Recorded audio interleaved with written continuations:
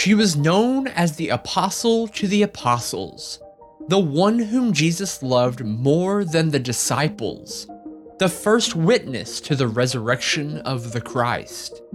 These are all identities given to a woman so deeply ingrained in Christianity that the amount of falsehoods about her life far outnumber the facts. Though only mentioned briefly in the Gospels, she has sparked countless stories, doctrines, and other ideologies that the church has tried to suppress and mold, but have yet been unable to.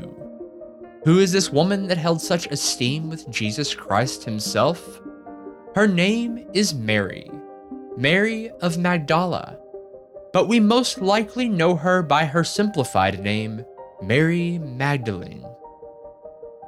This is Itinerant, Biblical History Beyond the Bible, presented by The Reckless Pursuit, and I'm Cody Johnston.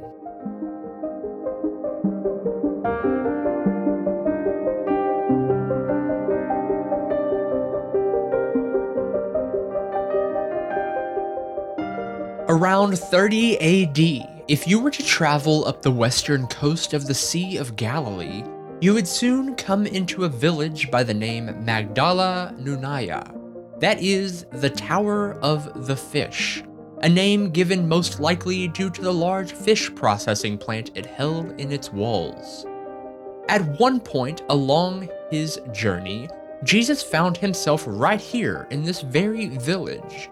Maybe he had a good day out fishing for men and needed to process his current haul. Okay, I know. That joke was terrible. We don't quite know when along the journey Jesus came to Magdala, or when he met the woman Mary, but we do know that when upon meeting her, there was a great work in need of doing.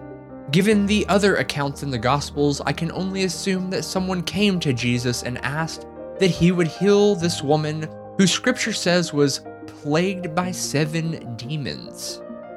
Some scholars speculate it took 7 exorcisms to finally have it stick, though I'd be hard up to believe the Son of God couldn't do it with just a simple command. The Roman Catholic Church once touted that the 7 demons were in fact the precursors to the 7 deadly sins, and they lived inside her. Others hold to the belief that Mary was plagued by depression and panic attacks.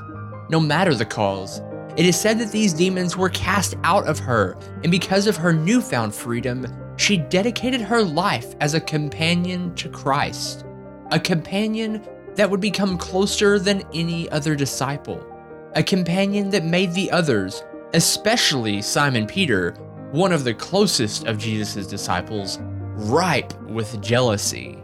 Leave it to a woman to stir up the hearts of man.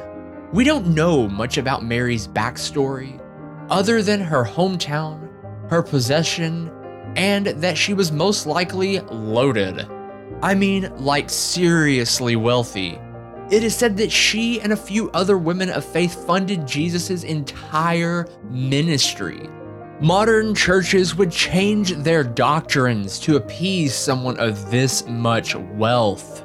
It would be like someone handing you a blank check to fund your life's work. No strings attached. Obviously, this was a woman of stature in society, but that's sadly not how many of us view her.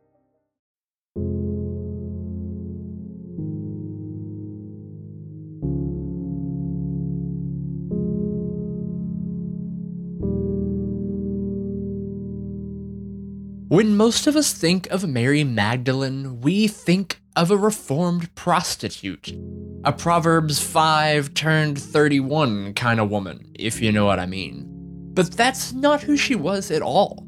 That's a falsehood worked up through the many efforts of misinterpretation, confusion with other similarly named Marys of Bethany, a bit of misogyny thrown in for good measure, and a speech by Pope Gregory made in 591 AD that finally put the misidentification in writing. So how did such a huge mischaracterization even happen? Well, Mary is a common name, even in this time. But in the ancient Jewish culture, it was the most popular name given to women. We know of 3 Marys that were directly involved in Jesus' ministry alone. I'm hopeful that it was a simple mischaracterization that, coupled with the desire to identify with a woman who won over the heart of Christ after turning from such a dark past, can inspire a new sense of hope and longing. But if we took a moment to look at things a bit more simplistically, we would quickly find the truth. With so many Marys running around, the writers of the Gospels had to characterize this one a little differently. They had to give her a title to help her stand out from the crowd. So that is exactly what was given to her. You see, as we stated earlier, Magdala means tower, and that is what Mary was. A tower over the waters that was meant to stand tall for all to see. Think John 3:16. Sadly, we often glance over titles in favor of names, and before you know it, rumors become so ingrained that they are seen as truths. We just talked about how Mary was a leading financial contributor to the ministry of Jesus, but that is just the tip of the iceberg. Mary was so much more than just a deep wallet. She was a disciple, even though we might not officially give her that title. Though she is only mentioned briefly, she is the only one of Jesus' disciples to stay by his side through his ministry, his crucifixion, and his resurrection. Even when all the other disciples turned away and went back to their normal, mundane lives, as if nothing at all had happened, she still remained ever faithful by the tomb. It's as if the disciples' candles all burned out, but Mary still sat there holding her torch. And that's good for us, because without her, there's a good chance that the most compelling part of the gospel would not exist today. It was she that Jesus chose to reveal himself to upon the resurrection. It was she that took that hope, that flame, and ignited a revolution that would sweep the world over. It is said that an angel first came to Mary because she knew Jesus' teachings better than anyone and trusted him in a way the rest could only hope to one day achieve. She knew his ways well, and she adored Christ. You see, Mary and Jesus were as close as 2 people could be. Some might say they were even a bit too close for comfort.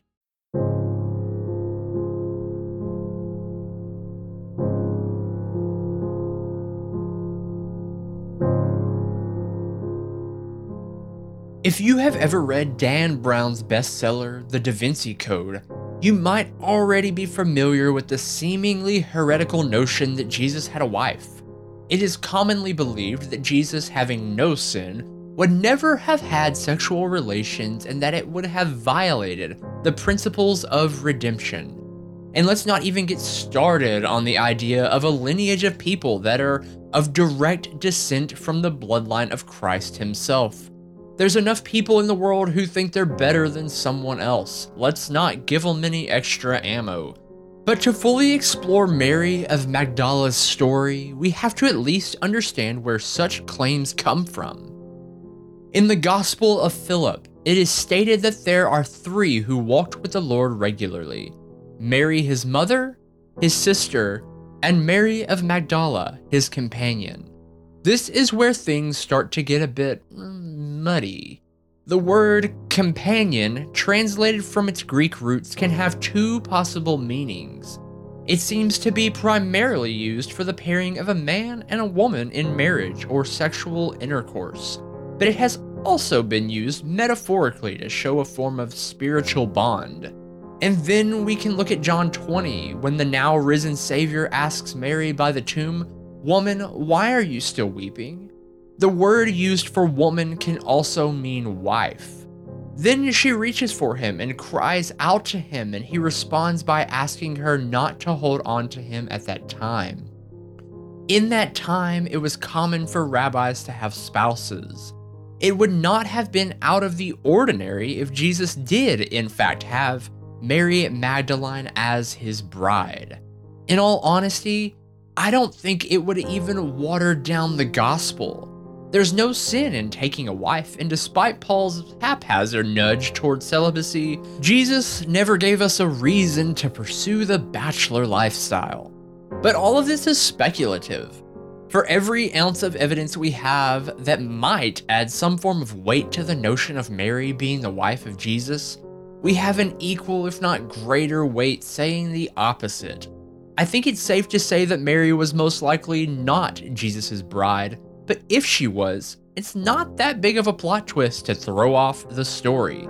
But for now, we will give the bride-to-be status to the church and let that one rest. As we've seen thus far, Mary Magdalene has inspired quite a few other writings throughout history.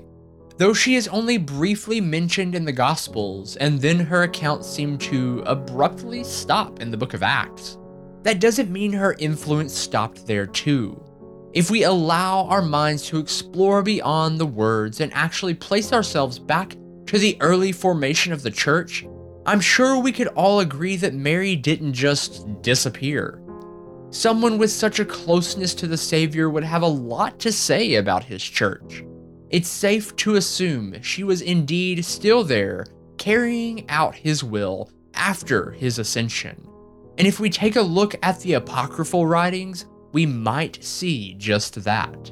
It's important to remember that what we are about to talk about are not considered canon in most Christian theology, but I'm not for leaving any stone unturned. So let's take a look at some of these less known writings and see what they hold. In the Gospel of Thomas, saying number 114, Simon Peter, the one who was most jealous of Mary, declared to the others that Mary should be dismissed from them, for women are, quote, not worthy of eternal life. Jesus followed saying, "Behold, I shall lead her, that I might make her male, in order that she also may become a living spirit like you males. For every woman who makes herself male shall enter into the kingdom of heaven." Scholars do believe some of what is said in the Gospel of Thomas are in fact truthful words of Jesus, and before we get too worked up, let's remember that Jesus wouldn't have been saying that women need to become men. He was merely stating that in Christ, all people can have eternal life and are equal in the eyes of God. It's safe to say Jesus was a bit more egalitarian than Paul. There's another apocryphal text that I feel needs to be looked at further, and that's the Gospel of Mary. The Gospel of Mary is the only surviving gospel ever named after a woman. And while Mary Magdalene herself didn't pen this document, considering it was written a century or so after her death, it is written about Mary. The author of this text remains anonymous, but it openly states its intent to give account to Mary's life, not impersonate her writings.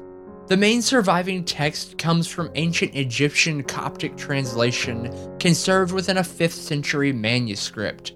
Most of the document has been lost to us, but we are fortunate enough to have a few of the original Greek fragments to give the translation a bit of validity.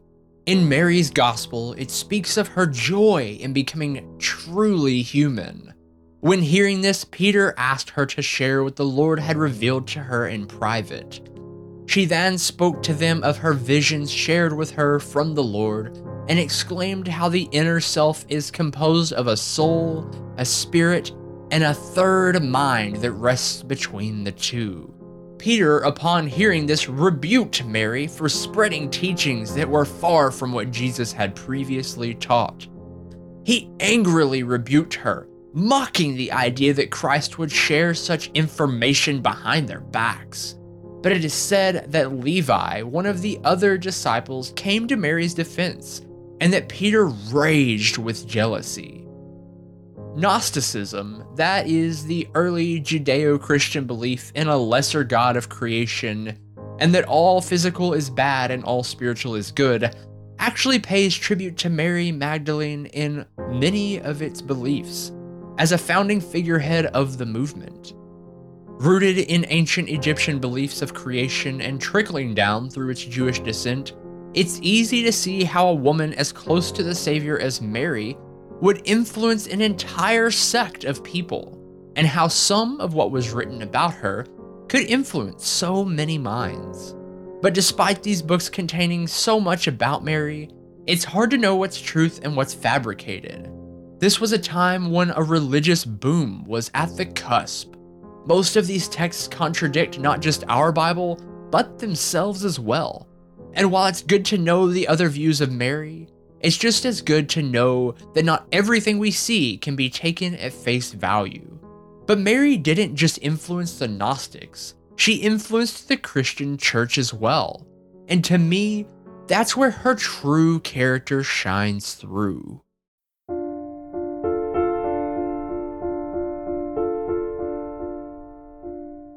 Think about it.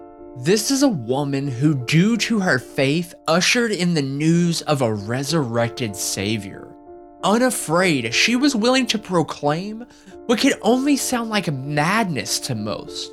Her willingness to stay with Jesus until his final breath. Her sorrow and reverence to sit by his tomb. Her joy to proclaim his new life. These are all the characteristics that the disciples would go on to preach, and without Mary, many of them would have just went back to their daily grind. It's truly amazing how quickly we can forget, isn't it? But not Mary. She was faithful till the end and helped drive the final nail into the death itself, fulfilling the prophecies of old and ushering in a time of forgiveness and grace for all. If Jesus' death was the wind that would push the church forward, Mary Magdalene was the mast man raising the sails, and she fulfilled her destiny flawlessly, just as the Creator knew she would. There are even some texts that state after the resurrection, she might have even traveled to Rome to minister to the Emperor Tiberius on the church's behalf. It is said that she approached him holding an egg in her hand and declared, "Christ is risen!" To which Tiberius laughingly replied, "Christ rising from the dead is as likely as that egg in your hand turning red while you hold it."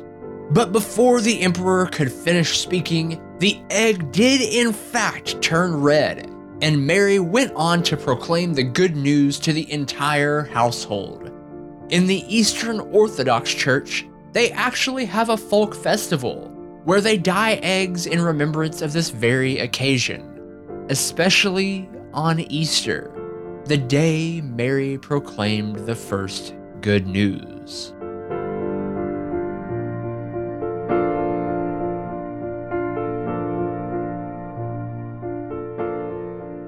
In the Roman Catholic Church, she's deemed as a saint. She's the apostle of the apostles. She is the foremother to all missionaries, and her story teaches us the importance that every person plays in the heart of Christ. She was a beacon showing the early church that women and men are equal, even in a society that viewed women as lesser than to men. She showed the love of our Savior and how God steps outside of our prejudices, and she showed us that we can be set free from our burdens and be used in a big way. Mary Magdalene will forever be an inspiration in the hearts of Christians around the world.